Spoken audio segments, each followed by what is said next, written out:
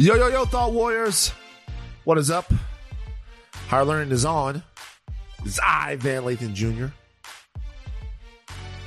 Why are you moving around so much? Because And it's me, Rachel Lynn Lindsay. You got so much noise going on in the background. What's going on over there? I'm excited. I'm excited. I'm an excitable person. You are kind of excited today. Today is Happy New Year's, Thought Happy Warriors. New Year's, Thought Warriors to you. Y'all Today's know he's in a good mood when he can't stop singing. It's today's the Texas Bowl, LSU.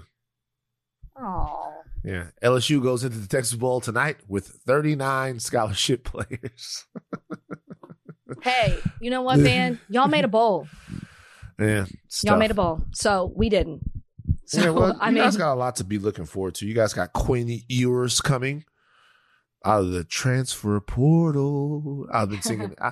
Donnie, how many transfer portal songs would you say I've made up since I've been waiting in the waiting room there to do the podcast? How many songs have I sang about the NCAA transfer portal? Donnie, jump on. Answer the question. It's somewhere between 4 and 6. I think like 2 of them were pretty similar.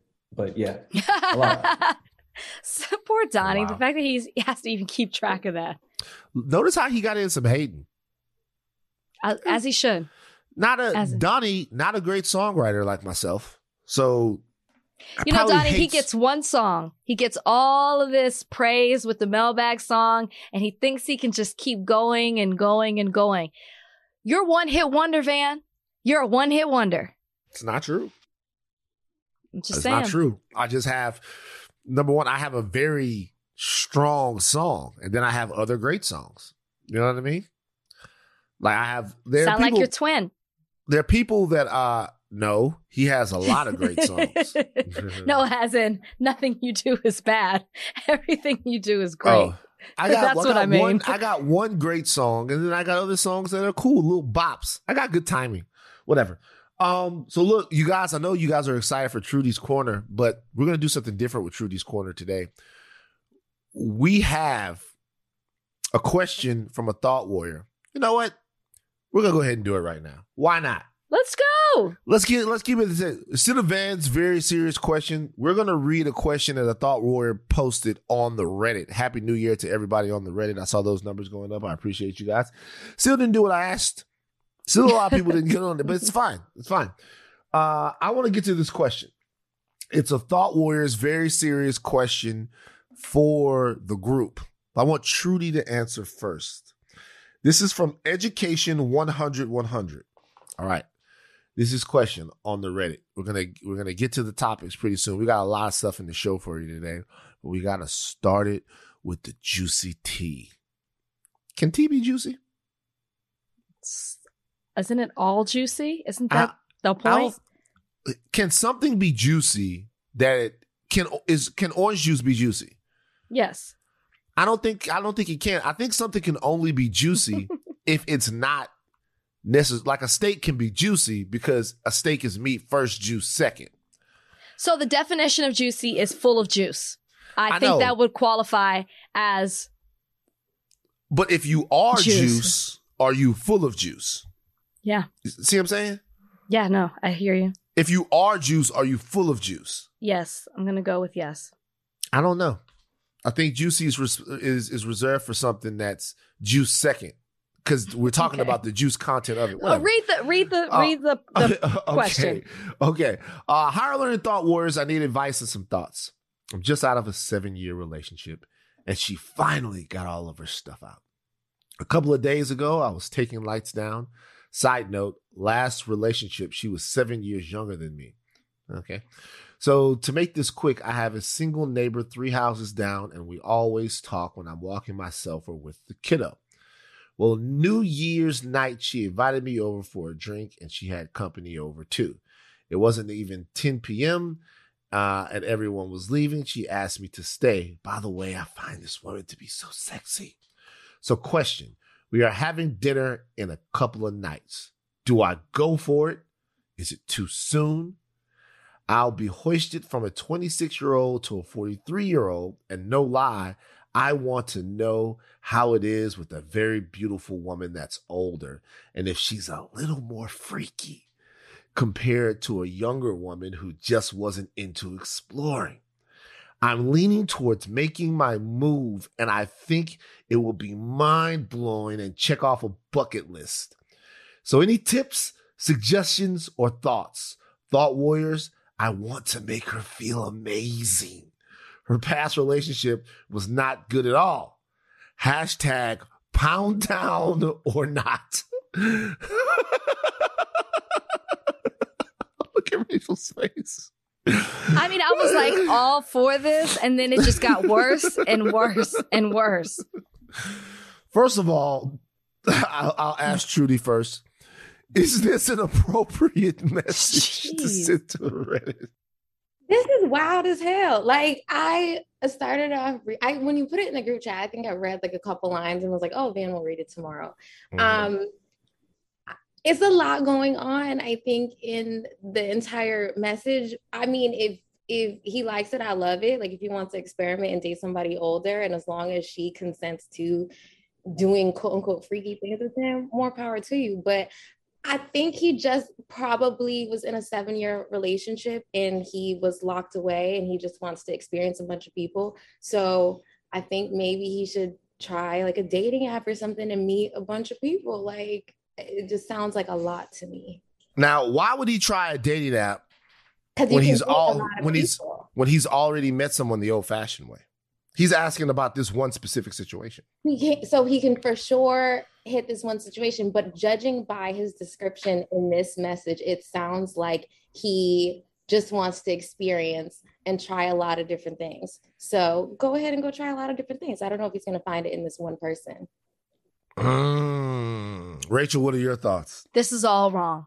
Okay?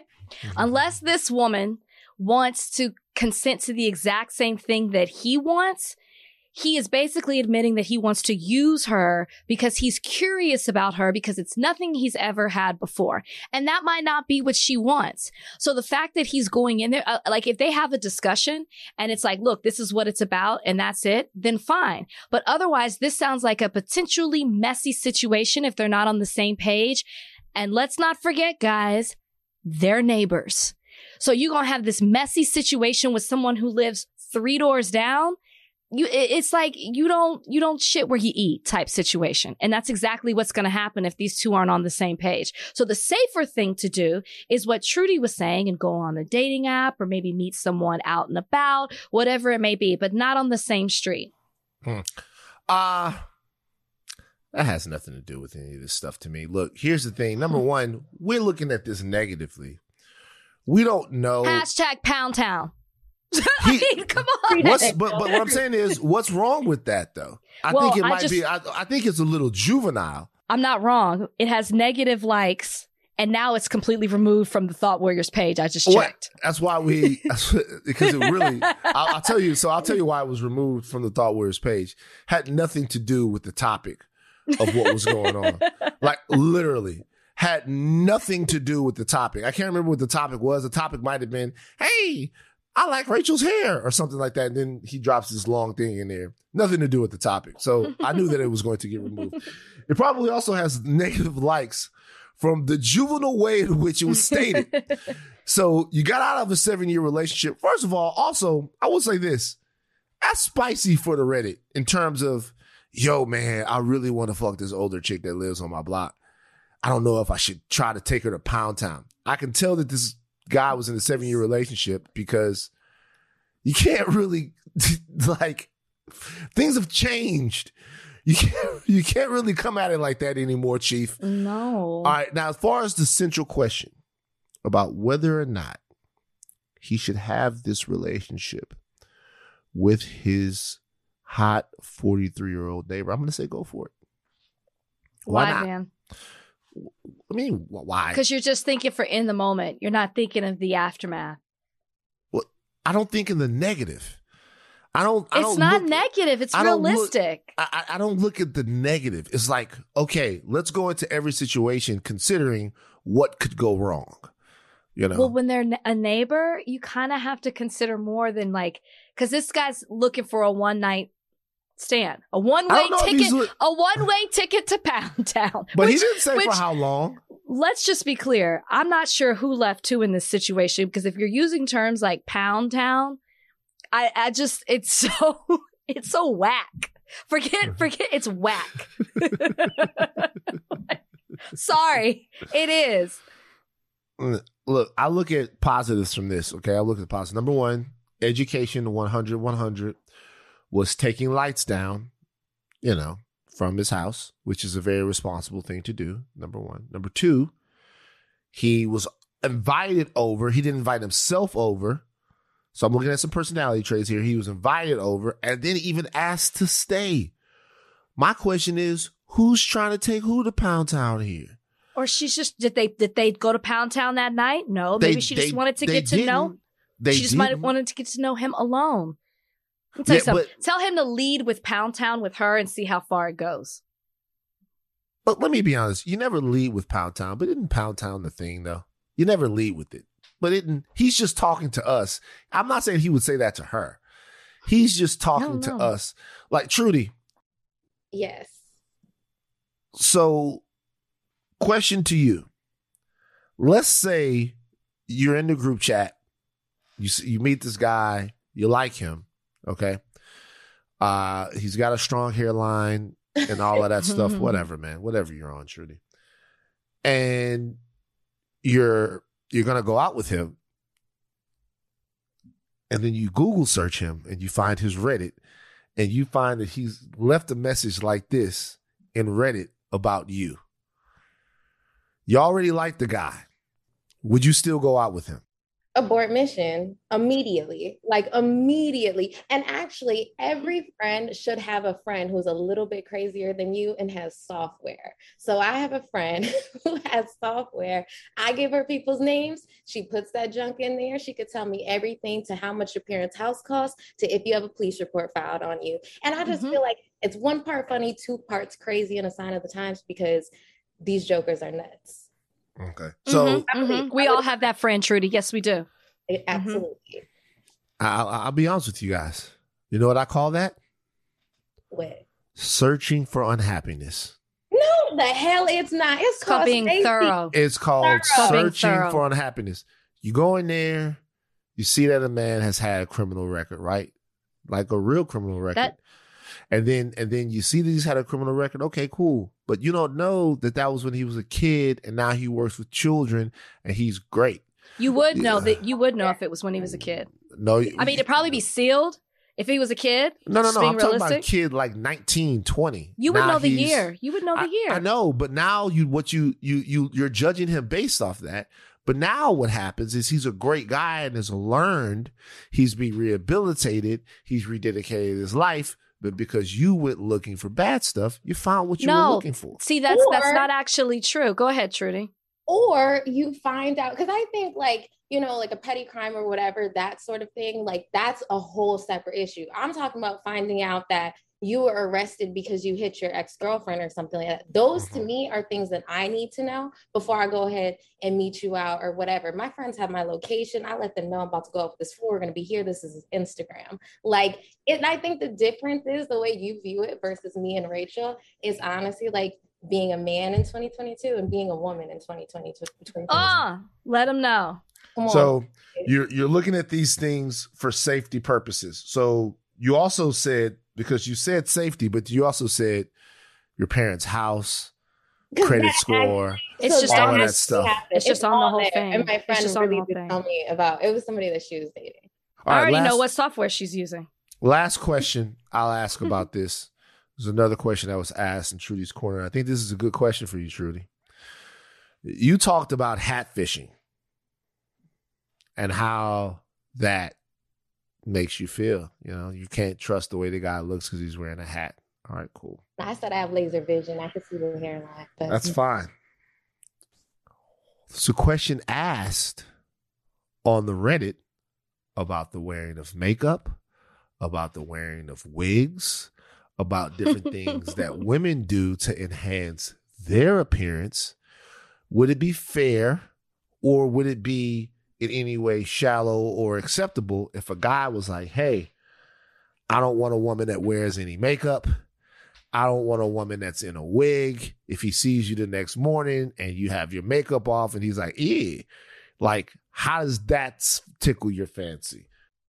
So I did see this, and I think it's funny because I think people don't even understand like how wigs work. Wigs are a protective style. And so if you're somebody that's on TV every day, or you're somebody that's always on the go, having to like change your face, whatever, it's just very convenient. And it's also a protective style. So underneath a lot of wigs is a lot of long, luscious, amazing hair. Sometimes it's Samuel L. Jackson under there. Let's keep it gangster.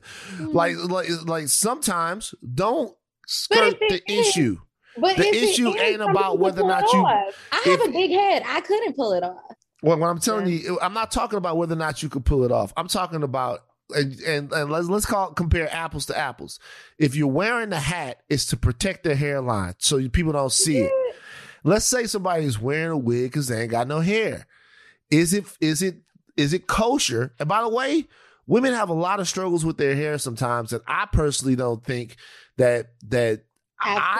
I personally look at this and say, hey, you got a wig, you look nice, you feel good, that's great. I feel the same way about the hat. Is it 6 in one, half dozen in the other? What's good for the goose is good for the gander. With the wigs, should fellas be more discerning about women who wear wigs? Well, I think it's a preference. Yeah. It's a preference either way. However, I will say they're both shallow. Like, let's just call a spade a spade. It's a shallow thought. It's a shallow thought to talk about a hairline. It's a shallow thought to call somebody out, like, just like based on their weave or their wigs or whatever, but it's also a preference.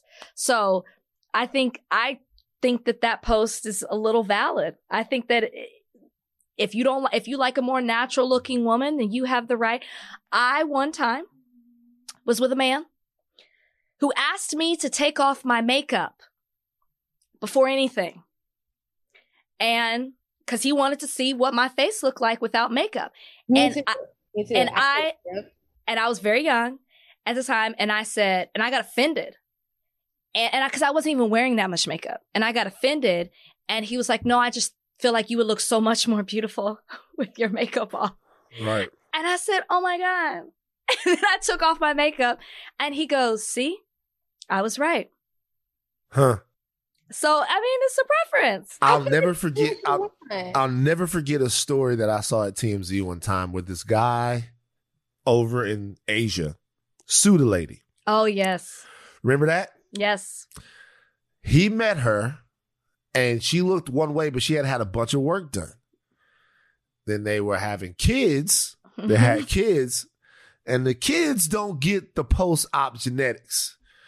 The kids get the other genetics, the natural genetics. And he's like, wait a minute. Like, I didn't know that this was post-op or whatever. And he sued her. And it was a very funny lawsuit. But I remember Harvey took the point was, it kind of makes sense a little bit. I don't think that it does. I think it's exceedingly shallow. But that's why I keep telling people, once you dip your toe into these waters, women can't possibly be as shallow and as pedantic and as they can't, like, men are so much worse than women. That's why I'm like, why we play this game with hats and stuff? It's going to go too far. It is. Oh, wait, can I say something? Because somebody in like my own personal life brought this up to me and they asked me this question and I feel like I would. So apples to apples, if a guy had a less than perfect hairline or extremely less than perfect, would you date a guy that wore a male weave? And I think that if you did something to fix your hairline and personality, I'm fixing mine. All that stuff mixed, I think I would. Like, who would I be to, not date you with a newly constructed hairline? And I clip an extension in and out my head every now and then. Like, get out of here, Trudy. It's enough of this. Can I just bring something up? Like, not to turn it serious, but I definitely want to touch on this because we have been tagged in this. And this goes back to one of the conversations that we just had about Trudy having the friend who can look stuff up on people. Trudy giving her location when she goes out on dates with people from an app or maybe she just met. How important this is, especially as Black women, when we know that if something does happen to us, it's not on the radar in public like it is for the others. Lauren Smith Fields was found unresponsive inside her Plymouth Street apartment on December 12th, and she later died. Her family, the Bridgeport family, they're still not getting answers. They want answers from the police. Their daughter was 23 years old. She was a Black woman. She was the last known thing they knew about her is that she went on a date with an older white man that she met on a Bumble app. And after that, she was found unresponsive and then later passed away. Police aren't doing anything about it. It's not on any national news. There's no GoFundMe page or anything like that. So like there is a serious, we're joking around, but in all seriousness, like women have to protect themselves out here. And I'm also saying that because we need to bring awareness to what happened to Lauren Smith Phillips. May she rest in peace. And hopefully her family can find some answers that they need in regards to her case. Yeah, fantastic. Like to point that out, not fantastic that it happened, but you know, to bring that home, that makes a lot of sense. Also, you guys, as an audience, we realize that this stuff is shallow. Sometimes we just need to take mental breaks. This is the shallow end of the pool. That's what we'll call it. The shallow end of the pool. Spearheaded by Trudy. I love it. All right. Let's take a break. All right, guys. Great news. Louisiana Judge Michelle Odenette, the same judge that called Black people roaches. I don't know why I said among roaches other things. Among other things. Way. Roaches. The N-word. I contend that roaches is worse, but at that point, who's really litigating it? She resigned. She has resigned from her position, her elected position as a Lafayette City Court judge, and she is asking for your forgiveness. In a statement, Michelle Odenette said, "I take full responsibility for the hurtful words I used to describe the individual who burglarized the vehicles at my home. I am sorry for the pain that I have caused my community and ask for your forgiveness as my words did not foster the public's confidence and integrity for the judiciary." She also said, after much reflection and prayer, in order to facilitate healing to the community, she is resigning. Rachel, can you ever find it in your heart to forgive Judge Michelle Odenette? I mean, sure, I can forgive. But, you know, as they say, it's not about the forgiveness isn't for her. It's for yourself. So you can move on. But we will never forget. And let's just be honest as well. This is just a first step. There's still work to be done because she did a lot of damage over the years she held that position and other positions, other government positions, I should say. So this is just step one. This is just step one. I would have liked to have seen her fired. Remember, we talked about it. It's too tough of a deal. You can't really fire her. She's elected. But like just the fact that it was on her terms. Yes, she was forced out, but still, I just would have liked to have seen just the hammer laid on her. I'm just saying. Yeah. It's just, people were saying that on my Instagram, and you can't fire her. She's an elected official. I know. Right. But just some kind of extreme measure to show we're not going to take this shit. I can forgive her. Cannot? I can forgive her. Yeah. I can forgive her. She just got to earn the forgiveness. First of all, I don't really have nothing to forgive her for. She shouldn't be talking she should do what she has to do to make her community forgive her. And that means she should be the one to spearhead the look into her past cases. She should want to figure out Michelle Odenette. Just listen, hear me out. Michelle Odenette, who probably doesn't think she's a racist. I would say she probably doesn't think she's a racist. She throws around the nigger word, the roach word, but if you ask her, she's going to say, "I'm no racist." Exactly. She's going to say, whatever. However, being that those words came out of her mouth so easily, if she said, maybe, which is wild, maybe there's some subconscious racism that I haven't quite attacked in my life, and I would like to take completely cooperate in looking back at the cases that I tried as a DA and the decisions I made as a judge, as recent as they were, and say, is there a possibility that I was less than fair? And be a part of the solution. Forgiveness can't come from words. I'm learning this right now in my own relationship. Forgiveness has to come from actions. You have to do stuff. Okay. So for her, of course, there's a road to forgiveness, but it's a fucking tough one. And you got to walk it with no shoes. Yeah. You have to walk it with no shoes on your feet like roaches do. Yeah. Oh. Like so Vanna's roaches. asking for a miracle because if she could do that, if racists could do that, especially the ones who don't know they're racist, we wouldn't have racism. I'm just saying, we wouldn't. Well, hold on for a second. I get that. I'm not saying she's going to do it. No, I know. I know that's what you would want. And I'm just saying, like, man, that's because again, she does it. Remember, her medication made her do it. She asked for forgiveness, and that's the way she can do it. That's all we got to say about Michelle Odinette today. So we have 1 million Americans that were diagnosed with COVID over the long holiday weekend. That's a lot. We are going to talk to Dr. Eric Feigl-Ding from Twitter about COVID a little later. That's coming up on a rundown, so hold tight for that.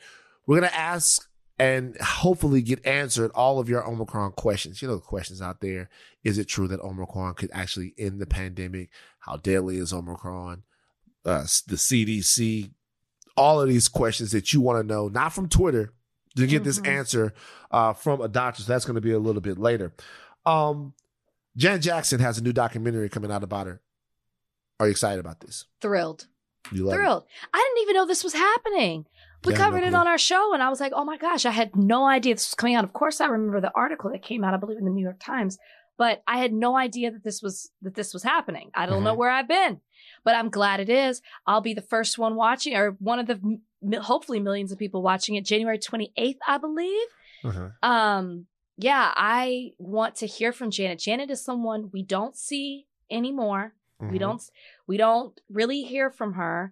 And we know that the Jackson family is very private. So there are a lot of questions that we have for Janet that other members of the Jackson family can't necessarily speak on anymore. So I'm very curious. And you know what? I thought about this too. I wonder if she feels more comfortable doing a documentary now that Joe Jackson has passed away. I really thought about that. And I think the answer is yes, because even her mother's involved in this documentary. Even Reby. We never hear from Reby. Centipede. Oldest. Yes, Centipede. Yes. I'm not knocking it. You just threw it out. On Centipede. No, I would never front on any Jackson song. Don't front on Centipede. But for those who don't know, that's Reby's one hit. And Reby's the oldest daughter of the Jackson family. But I'm just saying, let people know. I just laughed because you threw it out there. And I was like, I love Centipede. I'm ready for Centipede. Well, I love Centipede. Centipede, of all the songs that have come out of the Jackson family discography. That's your favorite? Not my favorite, obviously. You know what my favorite Jackson song is? Of all the songs featuring multiple Jacksons, it's none of the early stuff. It's Can You Feel It? And I'll tell you why. One day I'm going to do a Can You Feel It diagnosis for you guys. I don't know if I've ever talked about this before. There's not a better definition of the difference between good and great than Can You Feel It? Not a better definition. Is this the song or the music video? It's the song. I'll tell you why. Okay. We'll get back into Janet in a second. So on Can You Feel It? Oh, I've talked about this on the podcast before. You have never talked about this on the... No. So on Can You Feel It? Jermaine comes in, right? And he's like, look around. Or I guess it's Jermaine. It might be one of the other ones. Look around. Down. Yeah. Can you feel it? Can you? And it's perfectly good. And then another verse, it's in the air. And then the third verse of Can You Feel It? Michael Jackson gets on the song.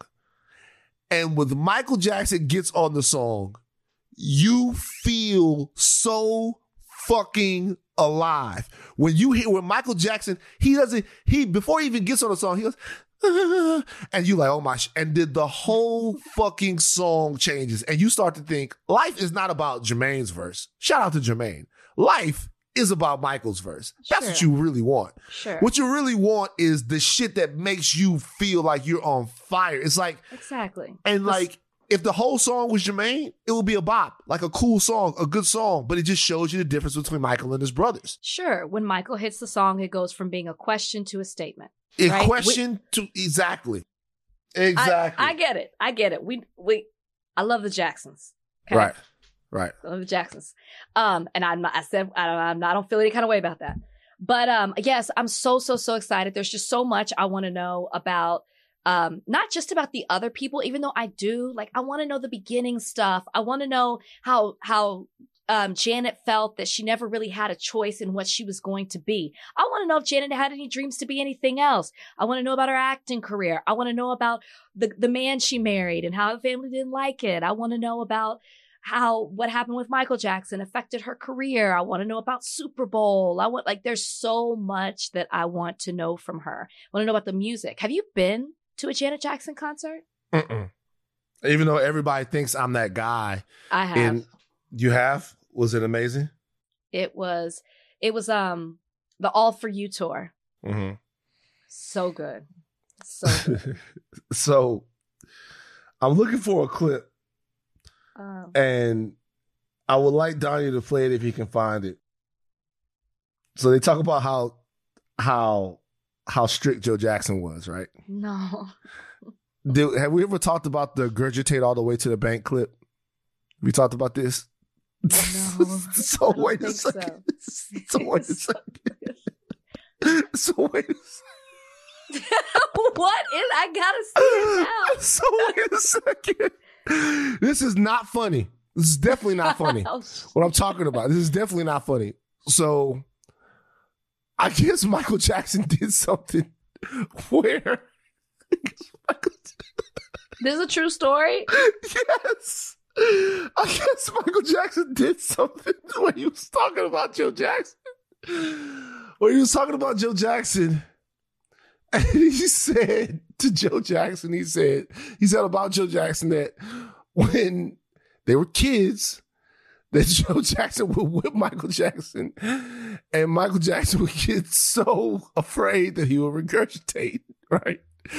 Which is not funny. No. It's not funny. It's not funny. Joe Jackson then, it just shows you the difference. Joe Jackson then does an interview where they ask him about it.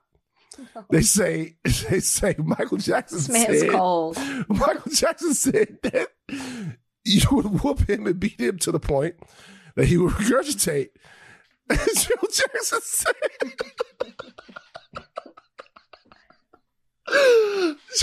said, if he regurgitated, all the way to the bank. That man has no soul. That man has no soul. Donnie, don't play that clip. Don't play that clip. I didn't know anything about him being sick, but regurgitating. But if he did regurgitate it, he regurgitated all the way to the bank, you know. Can you imagine growing up in a house with that mentality? He said, I don't know nothing about him regurgitated. Man. He regurgitated all the way. Let me tell you something. Watching. Man. I'm sorry. What happened to Michael Jackson is not funny. All of them. Your dad saying, look, first of all, he said regurgitate. He didn't even say regurgitate. If you regurgitated, you regurgitated all the way to the bank. That told me all I needed to know about Joe Jackson at that point right there. You were saying though, so Janet also goes in depth about sort of how her life was when Michael started to have the allegations surrounding him. And she said, yes, she felt like she was guilty by association. Mm. Interesting thing to say. Haven't seen the documentary yet. The documentary comes out on January 28th. For her to say guilty by association, does that in any way tip your hand or give you any ideas about what Janet might think about her brother's case and his innocence or guilt? No, it doesn't? It doesn't, because she stood beside him and we know that she was one of the closest to him. No, I think it just says exactly what it is. She was always by his side. So she became, I think she'll go more into it, maybe whether she regrets being so publicly for him or not. But I don't think it says anything about what she believes about it. Okay. Van's very serious question of the week. I want you to take their complete careers into consideration. Careers into consideration. I want you to think about this question. Complete careers, life and careers, everything into consideration. Looking back on it now, Who would you rather be? Janet or Michael? Janet. Janet. Because Michael was first. So I think there was a whole nother pressure on him. And I guess I'm more speaking in the Joe Jackson. Like, I'm sure there was more. They were even harder on him. There was more pressure. And he already kind of paved the way. So Janet could come behind. And it might have been, I'm not saying she didn't have it hard. She might have been a little softer for Janet. But it's clear that her father was still in complete control over every single thing that she did, even into adulthood. So, but I'd rather be Janet. I'd rather be Janet. I think I would too. Yeah. It's tough. Michael Jackson, you want to be but I think I would too. I think Janet has had, and you know what? Michael has sold more records, but in terms of longevity and high impact musically, you could make an argument that Janet, just musically, was in ways more successful than Michael Jackson. I can't make that argument. Now, I can make an argument that she is super successful, but I can't say that she is in ways more successful than him. I can't say that. I can't go there. It's true. Okay. It's true. Like, it's true. Like, I'm looking it up right now. Who has more number one hits, Michael or Janet Jackson?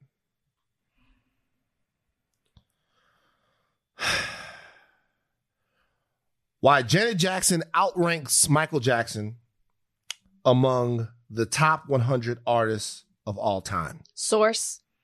The source is Billboard.com. Okay.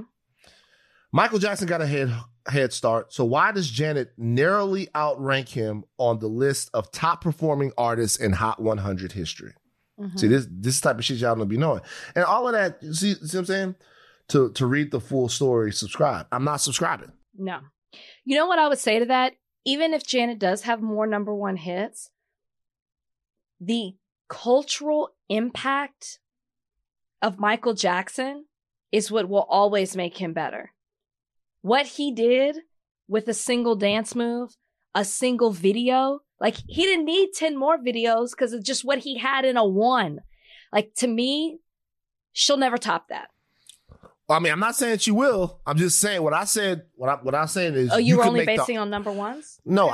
It's actually not number ones. It's just like overall top 10 hits and stuff. But what I was saying is the argument could be made that she had a more successful music career than Michael Jackson. The argument could be made, and not just by me, but by Billboard.com. But you know, for other reasons, Janet seems to have. Everyone has problems, but she seems to have had a excited about this life. Okay. Now, something else happened yesterday. Tristan Thompson. I can't even talk about it. You don't want to talk about it? Well, it's more like, what are we supposed to say? You know what I mean? Zebra doesn't change his stripes. Mm-hmm. It's like, it is. I'm convinced at this point that they just keep him around because it's going to create a headline.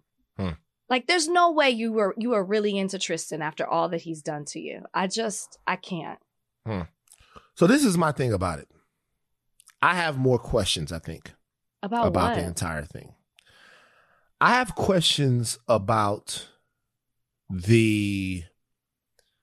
first of all, you always want to strive to be the best partner you can be and try to do whatever you can do, and sometimes you fall short. Obviously, that happens. And Tristan seems like he doesn't really care. Okay.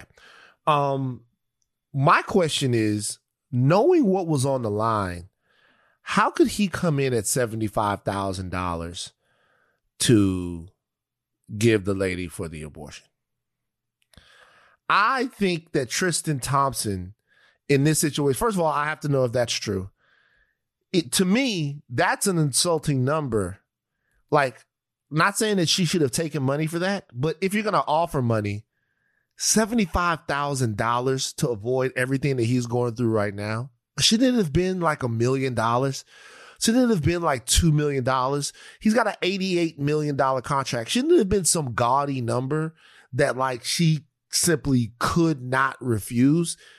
I don't know. And looking at the way he was talking to her on those text messages, if in fact those are his text messages, like, so that just tells me a lot. I mean, look, there's nothing like to your point. There's nothing that can be said about this. But you would think that if it wasn't about embarrassing her again, then he would go through much more exorbitant sort of lengths to avoid this. So it doesn't really even seem like he really cares that much at all. Or he's just stupid. Could be. And I think I'd go with that more than anything else. I think he's stupid. Last topic here in the rapid fire entertainment wrap up. Something that we couldn't ignore here on Higher Learning. Simply couldn't ignore it. Dylan Gonzalez, former UNLV basketball player, plays for Master P's New Orleans Gators and Master P's mixed gender basketball league. She is an Instagram influencer. She's a very attractive lady. She has a twin sister. The Gonzalez twins were a phenomenon while they were playing basketball at UNLV. Had Drake coming out to all the games, all kinds of stuff like that. She tweeted something last week, and the tweet was very direct. It's a very direct tweet. Okay, this is the tweet. She said, Trey Songz is a rapist. Lord forgive me. I couldn't hold that in another year. See you in 2022. That is the tweet. There hasn't been anything that's been expounded on. She hasn't gone into deeper detail.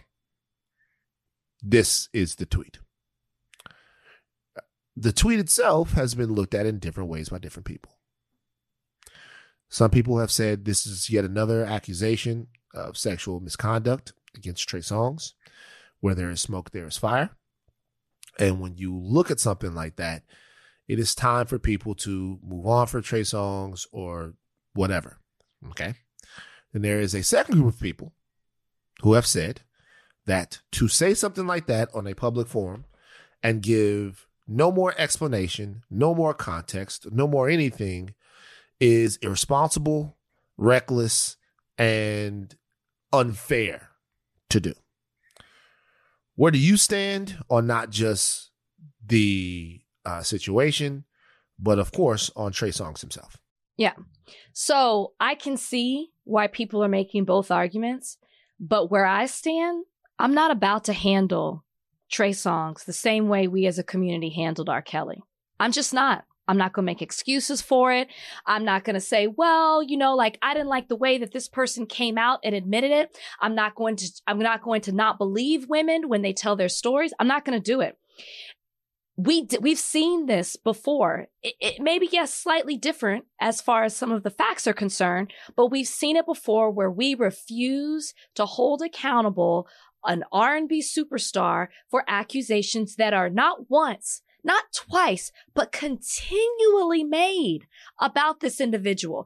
And if you forgot, please let me refresh your mind. In 2012, he struck a woman by throwing a wad of cash, leaving her with a black eye, and threw it in her face. 2016, punched a Detroit police sergeant at a concert and injured a cameraman because he threw a microphone at them. He was sentenced to probation for that. In 2017, Keke Palmer came out and said he used sexual intimidation against her. No, people chose not to believe her. Now they want to say they want to believe her. A year after that, so 2018, they came to his home for felony domestic violence against a woman. She alleged that he choked her, punched her in the face, and knocked her down. That same year, so we're still on 2018, a woman accused Trey Songz of penetrating her vagina with his fingers. Then another woman claimed he did that exact same behavior to her before. And then let's not forget, we talked about this on this podcast, where on the No Jumper podcast, there was two women who had a story, and the one woman said that he coerced her into doing things she didn't want to, threw her phone off a balcony, and urinated on her without consent. You don't continue to have this many stories that span almost a decade at this point for there not to be some truth in it. Some of these cases are ongoing still. Some of them he has been punished for. Some of them have settled he's settled with as lawsuits. So where I stand on what Dylan's tweet is, I support her, and I'm choosing to believe her. So there's also, I don't know if you talked about it right there. There was a sexual assault claim last November that allegedly took place at the Cosmopolitan Hotel in Las Vegas. I don't know if that was mixed up in some of the ones that you were talking about. Missed that one. So look, from what Dylan has put out there, there's not enough for me to say whether or not I believe her or not, because the statement itself isn't clear. Well, you're saying you don't believe if it happened to her or maybe a friend? Well, what I'm saying is that that's an important distinction if we're talking about it. Is what she's saying that well, sure it is. Obviously, if you hear something secondhand, it can't possibly be if you hear something secondhand, I'm not saying that it's not true, but it's definitely different than something happening to you. Sure.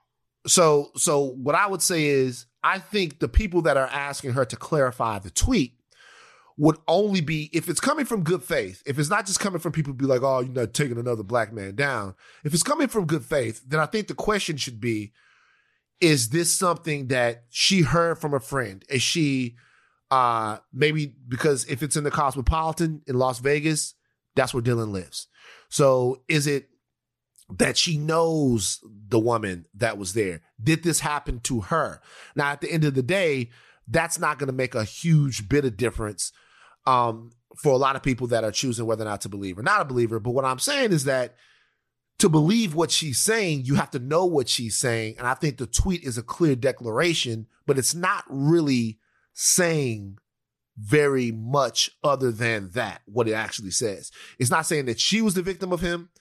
It's not saying that someone she knows was the victim of him. And I think when people are asking for a little bit more, that's probably what they're asking for, something that is as serious as that.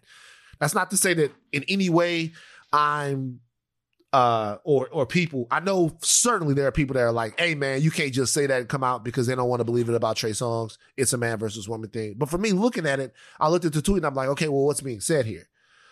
Is like, what's being said here? Are you saying that he assaulted you? Or are you saying that you know someone that he assaulted? And I think people that are asking for that, I think that's fair. Well, it's fair in the sense that you made a public statement. So you've included the public now to ask questions on it. But when I looked at it, it almost sounded like an outcry.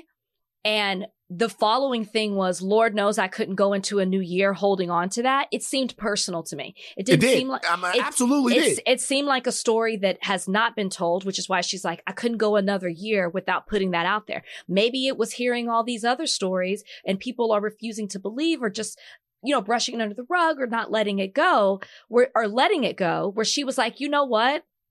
I'm going to do something bold, drastic, and maybe this will get people's attention because I have my own personal story. So for me, it's like, rather than dissect the tweet, I'm just going to take it for what it is.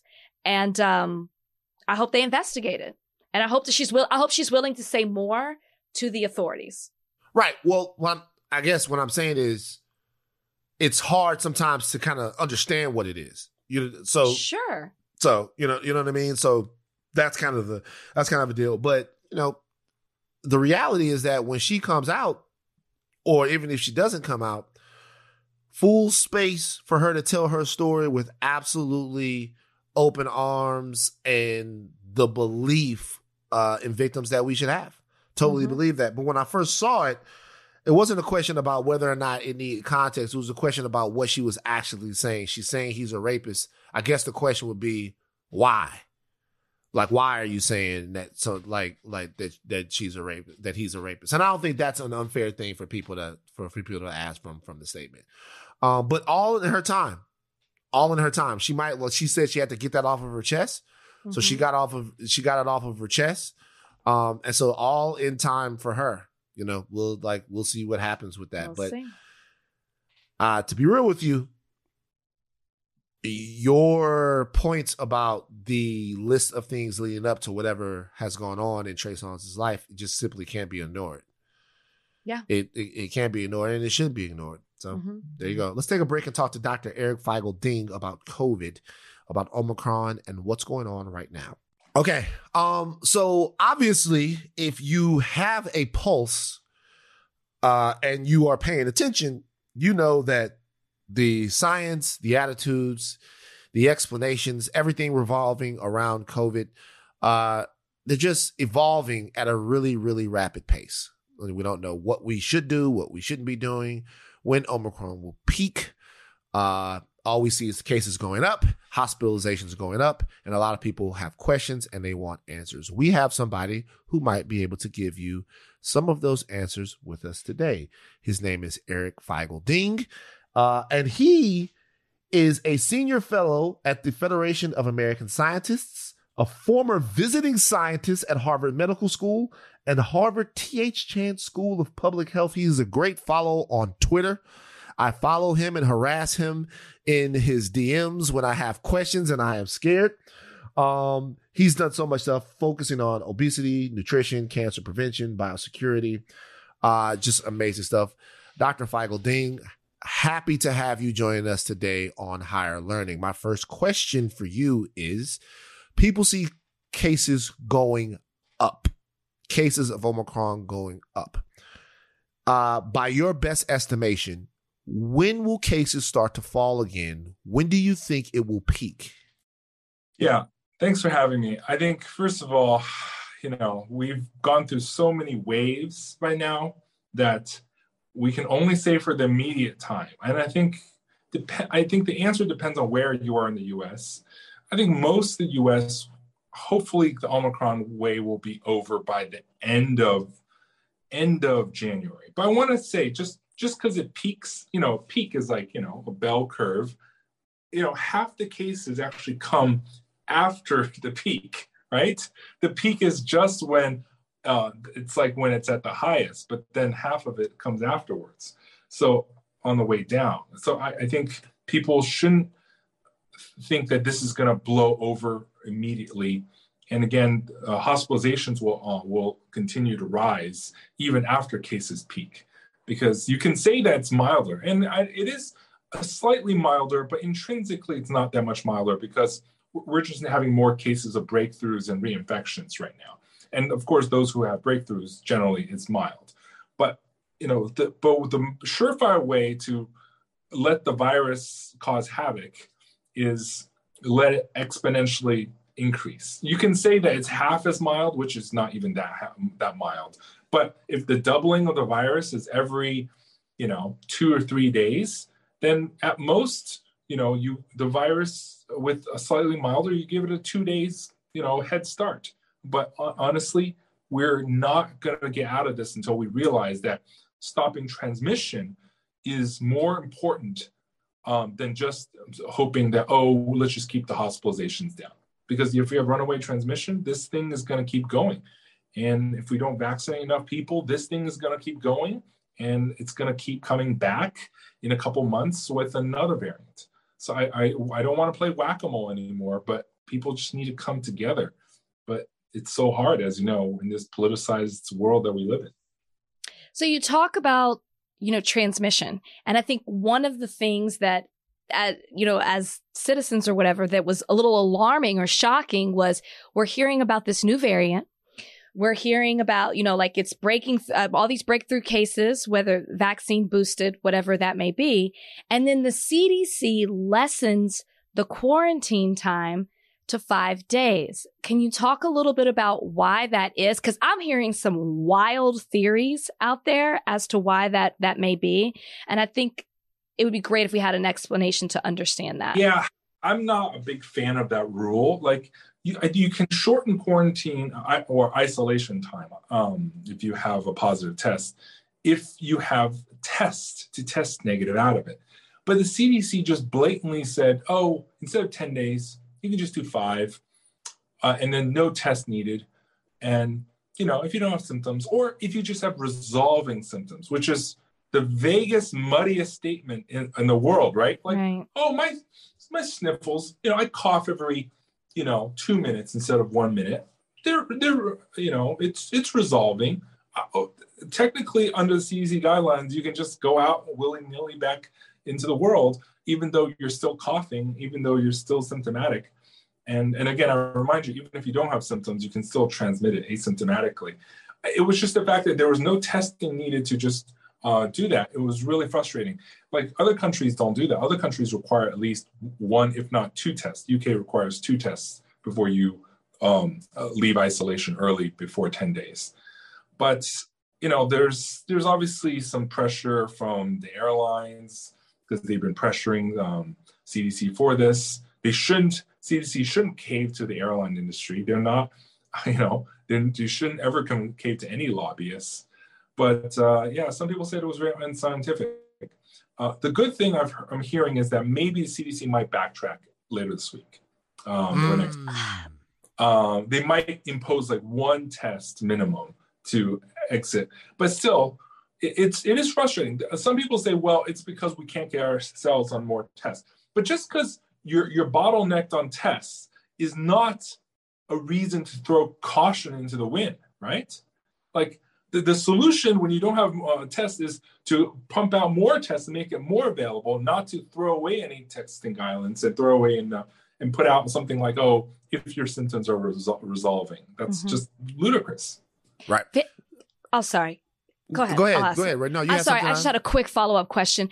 Isn't this alarming if the CDC backtracks and it causes people to lose faith in what little they may have already had? I was going to say that. Yeah. I'm so sorry. I have to follow up with that. I'm going to say that, first of all, I think it's to err is human, to correct is divine. I think if they backtrack now, it is better than not backtrack. To dig in your heels sometimes politically, some politicians like to dig in the heels, but I think they're a scientific agency, and faced with clear science that you can transmit, clear science that this early isolation without any other testing is dangerous, given we know some people are infectious for like 12, 14 days sometimes, that I think backtracking is good. Like, for example, the first big mistake we did was back in May. It said, oh, if you're vaccinated, you don't need a mask.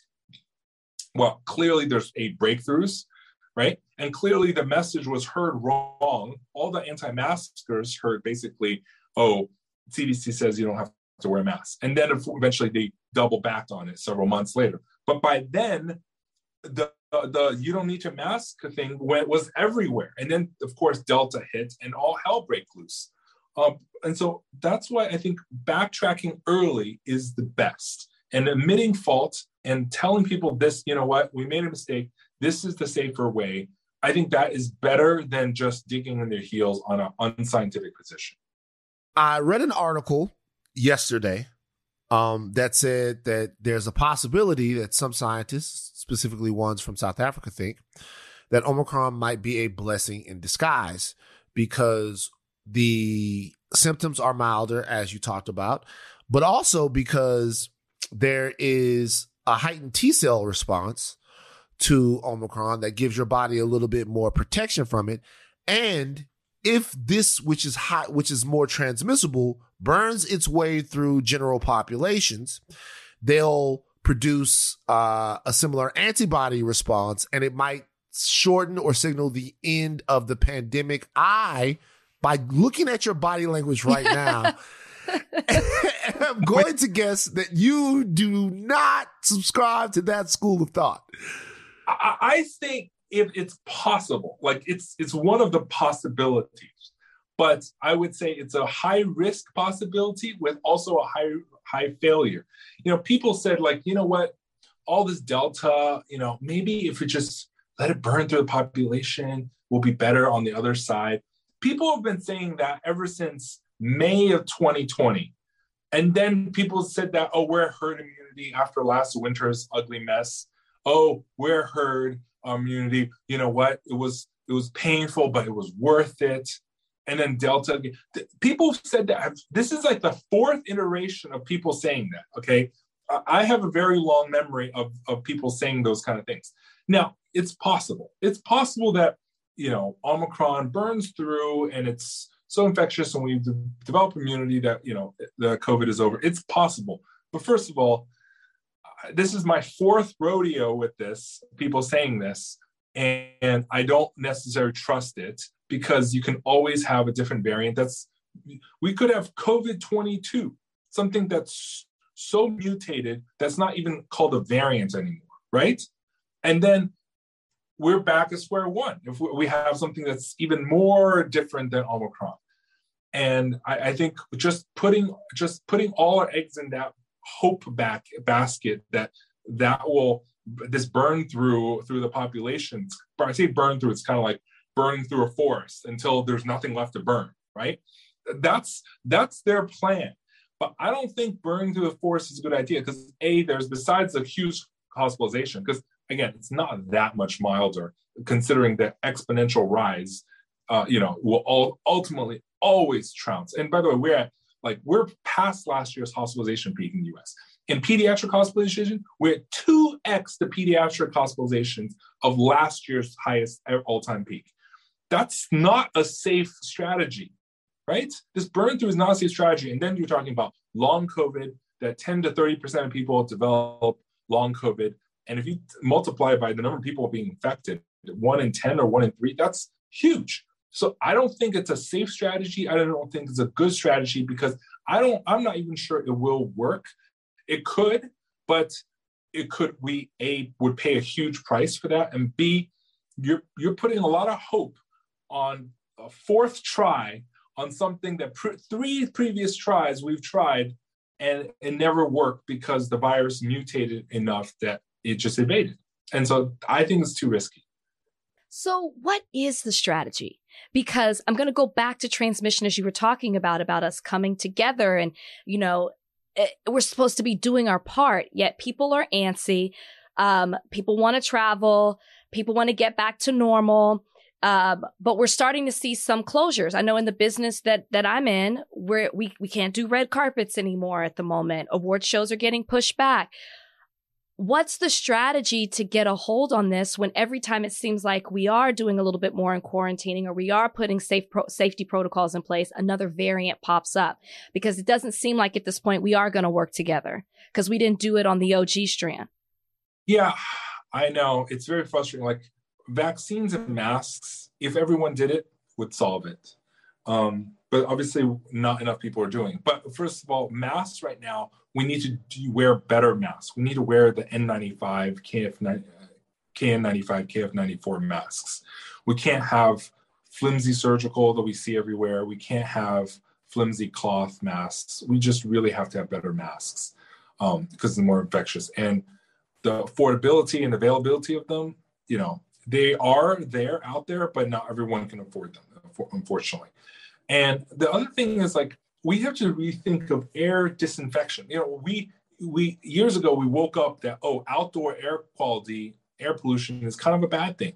But we totally forgot about indoor air quality. That's, basically whenever people in classrooms talk, they spit and spray aerosols throughout the room. And we've never actually solved the air issue of ventilation and all that kind of things. And the good thing about ventilation and air disinfection, if we disinfected the air or ventilate the air, it's agnostic. It doesn't care about your vaccine political beliefs. It doesn't care about your mask political beliefs, right? Because it's something about just cleaning the air in a room. It doesn't care about your political beliefs and your personal behavior and compliance. In certain ways, that's actually what we need to do.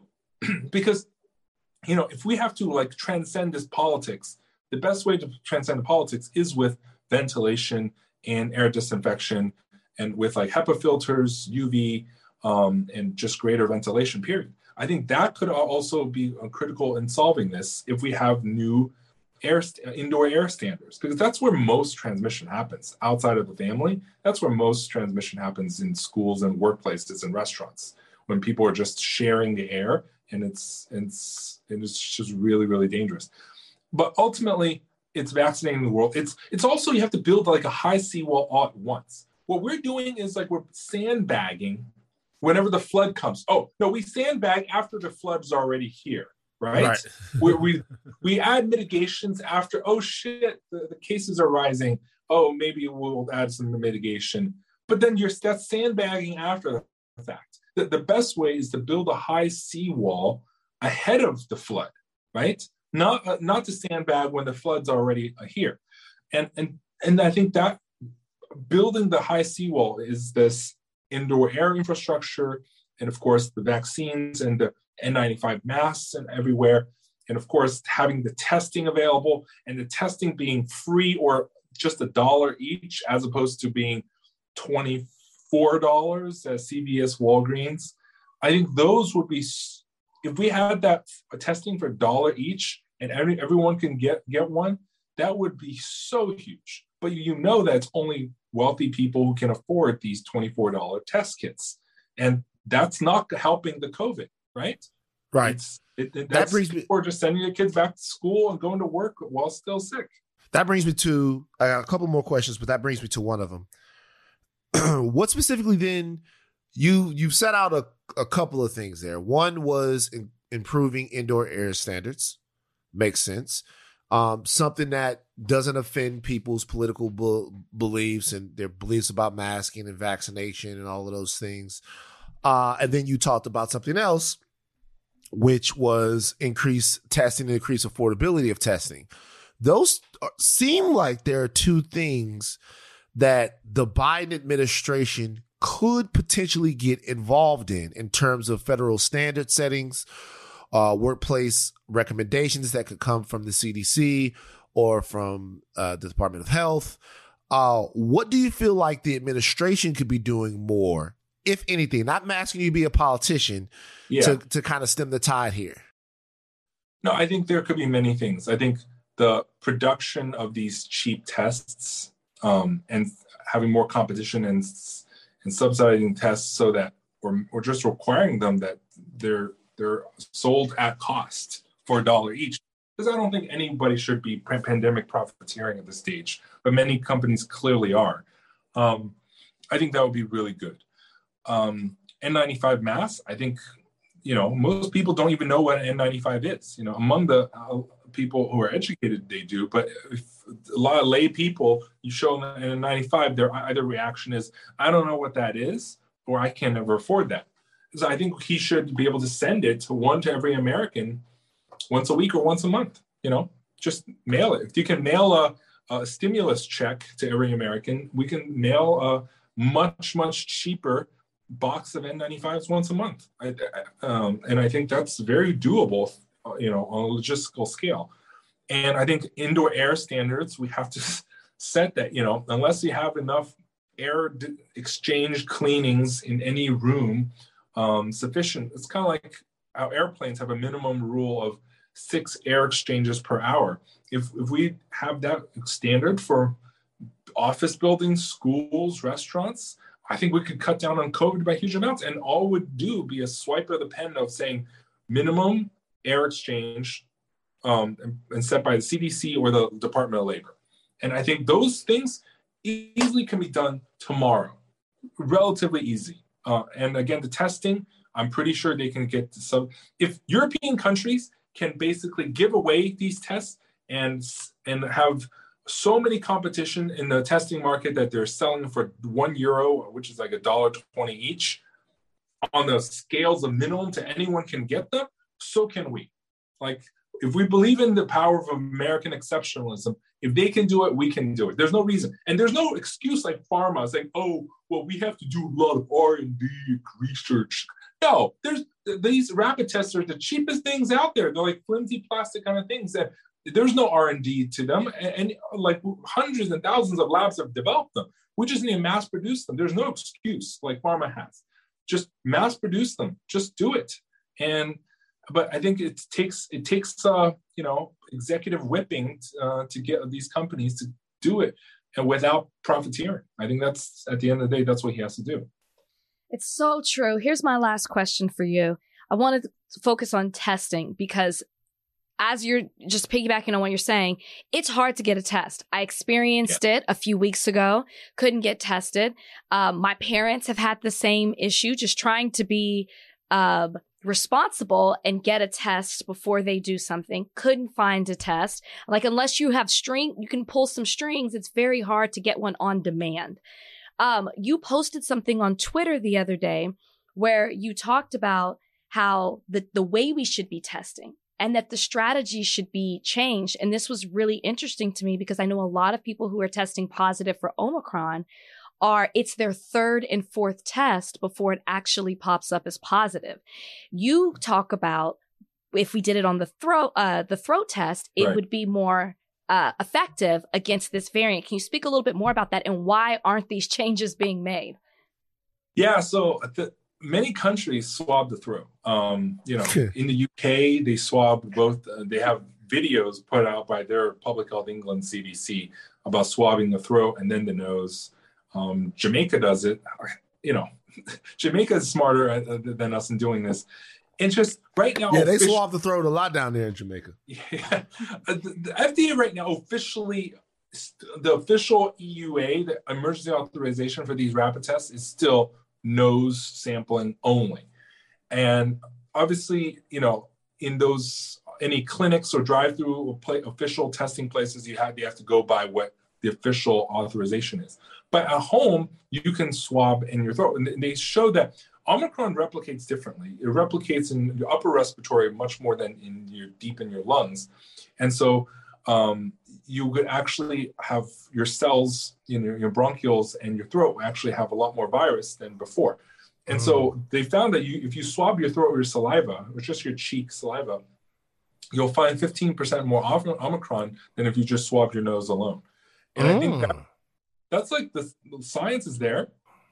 Many other countries do it, and it's not like American exceptionalism on our Omicron is different. No, the virus is a virus to all humans. So we should at least learn from other countries.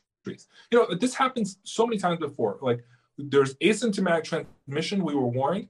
We didn't believe it until too late.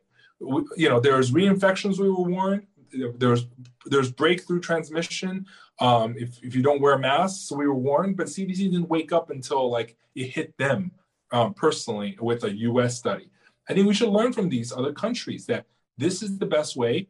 We have to do it, and we have to act now, because every second in which we sit on our butts or sit on our hands on our chairs without acting is just so endangering of so many more people. And if you can find 15% more cases, that's out of 100 people, that's another 15 people that's, taken off that stopped transmitting. And I think it would make a huge difference. But unfortunately, the FDA EUA has not been updated. But at least if you test at home, you can do this extra oral swab, throat swab, in addition to your nose. And I'm pretty sure you'll find more cases 15% of the time.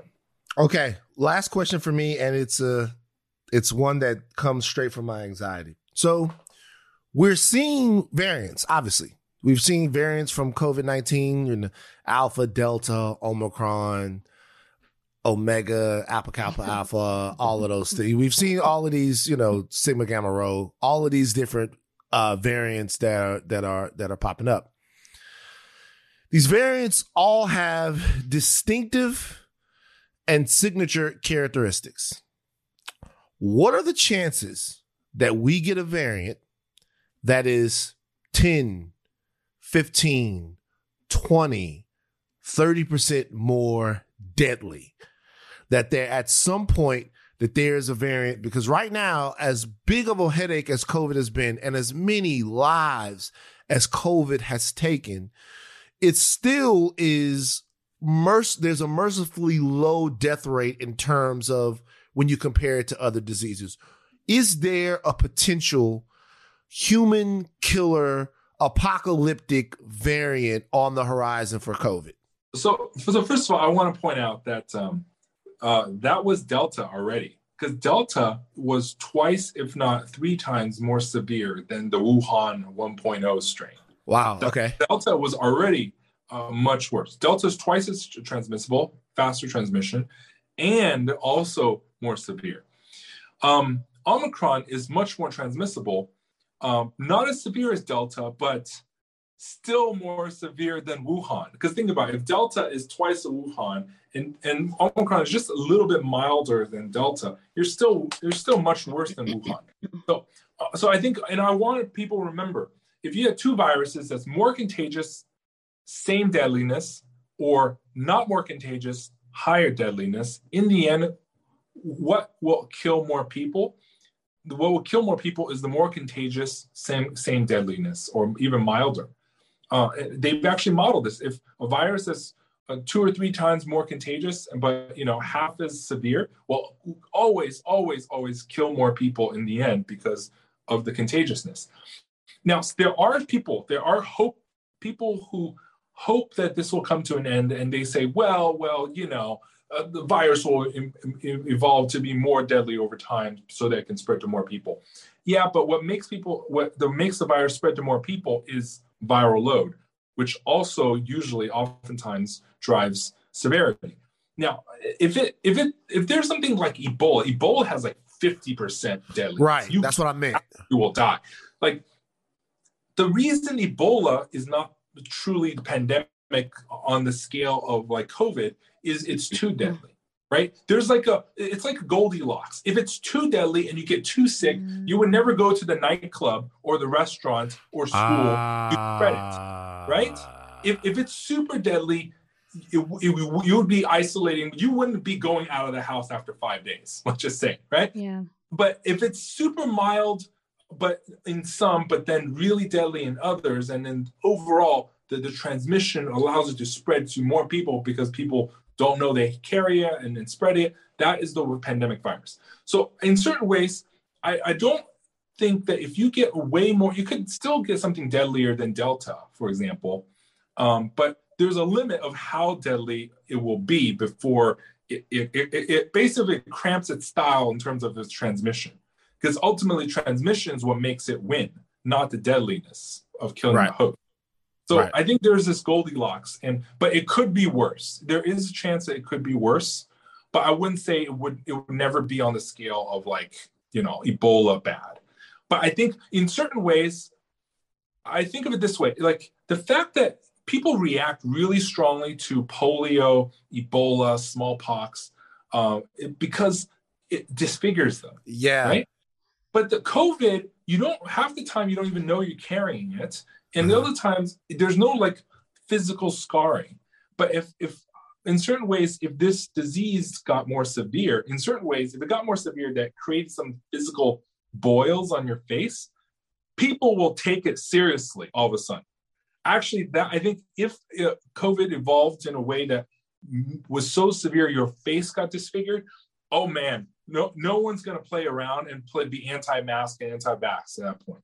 And I think that's why people, in certain ways, it's our complacency against COVID right now that is killing us with this pandemic that keeps coming back and back and back.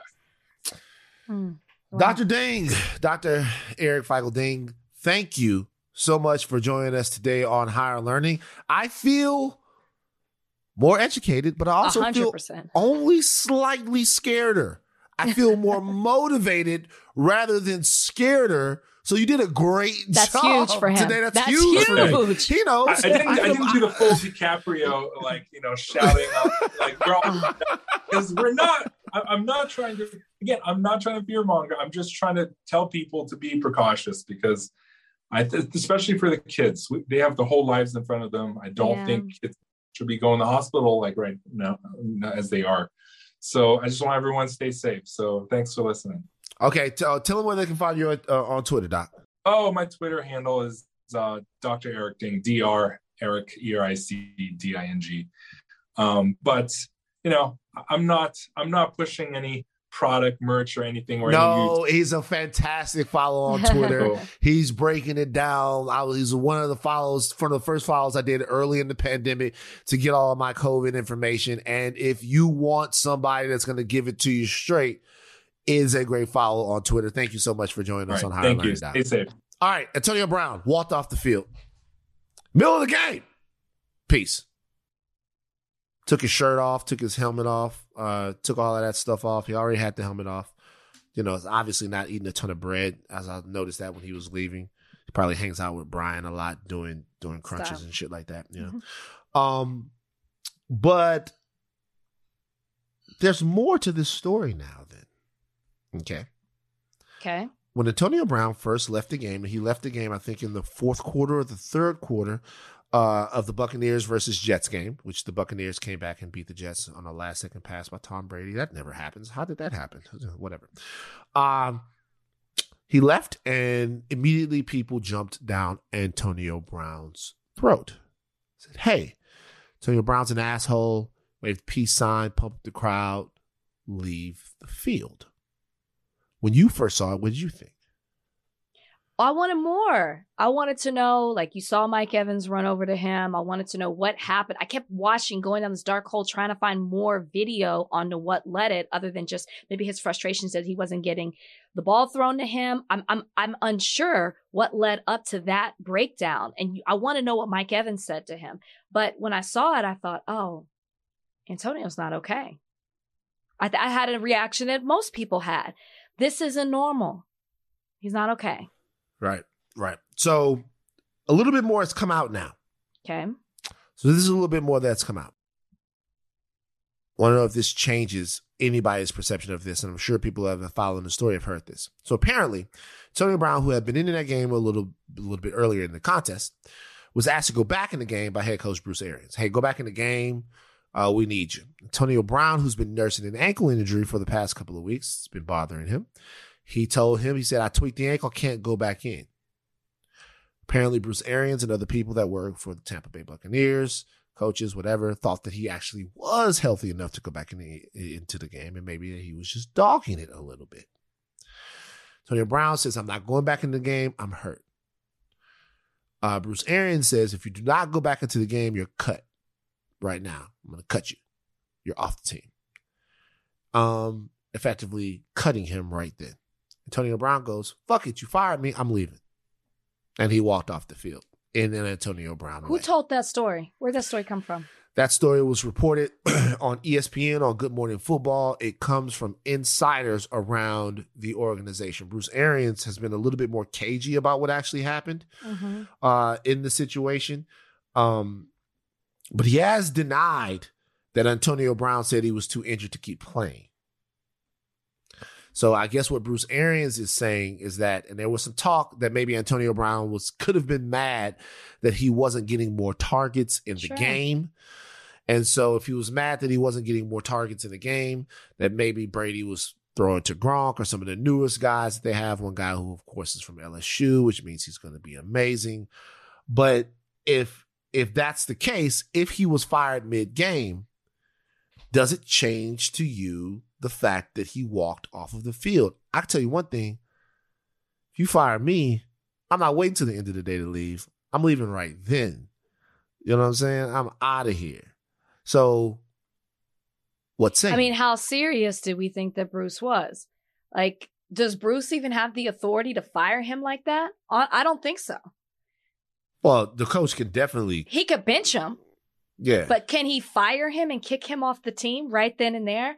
I don't think so. If the coach says he's cut, he's cut. Okay. I mean, yeah. But I mean, I think he would have benched him maybe because but I don't know if he would have completely. I mean, maybe they could have worked it out later. I think. Does it change my opinion to answer your question? No. I can, and I have a temper, and I would probably be angry, and maybe I would have like kicked something or thrown my helmet off the field, but I don't know if I would have done all of that, basically ending my career at this point, because that's what he did. His career's over. Nobody ever is going to take a chance on him again. And the only reason they did this time, the last 2 times, is because of Brady. So, I mean, unless Brady can work his magical powers again, I can't see it happening. I'll be honest with you. I'm not sure about that. Okay, well. I think if you have Antonio Brown, like Antonio Brown probably has played his last game in the NFL. Probably, for sure. But if you can bring Antonio Brown in on the minimum, which he was playing on right now, if you can bring him in on the minimum, right, and get that caliber of receiver, which he's not what he used to be, on the minimum, I think there are teams that might invite him to a training camp next year. Okay, but that doesn't mean he makes a team. Yeah. I'm talking about making the roster. Well, I mean... Because he ain't going to accept the practice squad. I mean, no, he's not going to accept the practice squad. But if you invite him to training camp, you're hoping that he makes the roster. He's Antonio Brown. Or you could just be curious to see what kind of, like, you're not guaranteeing him a spot. It's just like, let me see your attitude. Let me see how you are. Sure, maybe there's interest. Maybe. That's what I'm saying. Another team might give him a chance. I don't see it. Like, he's taking up the spot of somebody else who's willing to, play the game. But you guys, people always say that. Nobody care about that. Okay. Nobody care about people taking up a spot. It's not about whether or not you're taking up a spot. It's about what you can do with that spot. And Antonio Brown can freak it and get in and out of breaks better than other people. You just maybe it is better than other people, but I think part of what you can do with that spot is also your attitude. I do. Mm-hmm. I believe it. But have I ever put on pads, suited up, and played on the field? No. But we've never known. I don't think a coach wants to be disrespected and embarrassed like that. I think that was embarrassing for Tampa. Probably was embarrassing for him. It has to have been. A lot of people also said that maybe he has CTE from a hit that he received from Montez Burfict back in the day, and maybe mental health disorders. Or mental illness. When Tom Brady talked about this, he seemed very, very concerned about the mental state of Antonio Brown. He said when somebody needs help, you just want to help them and you want to love them. Sometimes you have to love people from a little further away is basically what he said, that perhaps Antonio Brown has deeper issues. If, in fact, he does have deeper issues, does that change the way you view this? Is the structure of football necessary for us not to see? Because Antonio Brown has a litany of things he's been accused of, by the way. On and off the field. On and off the field, some things being mischievous and assholish, some things being downright fucking, we're talking about sexual assault, accusations and things like that. So what happens to Antonio Brown now? Well, hopefully he's got a strong circle of people around him that get him tested, checked out. If there are deeper issues, I feel like for Tom Brady, who seems to be very close to say that to him, about him, there's something there. So he doesn't need to be on a field, is what it sounds like. He needs to go check on his well-being. Mm-hmm. Yeah. Just want to let people know, chronic traumatic encephalopathy, and CTE. Snuffleupagus. It was a hard word to say. Encephalopathy. It's a tough thing. And it's something that shouldn't be diagnosed over on Twitter. You guys don't know whether or not that man has CTE or not. Right? He's been having problems. So quick to say that. He's been having problems way before this. Had problems in college. Bounced around to a bunch of different schools. His mental illness may or may not be related to CTE, or he may or may not be mentally ill. But he's a big boy. He can take care of himself. So I will say this, that if you do fire me at halftime, I'm leaving at halftime. Okay. We got to get out of here. We have end of the year awards to do, and Trudy Trudy, jump on. I can't do it, y'all. I gotta go. It's like 1:10. It's gonna go longer than 5 minutes. Rachel's gotta go. Trudy really wants us to do this. You messed that up. We were supposed to do it last time. You messed it up. One of us was prepared. One of us was not. It's not. I don't think people care about what we think the best TV show of last year was. All right. Well, there we go. Let's do this. Trudy really wants to do this, you guys.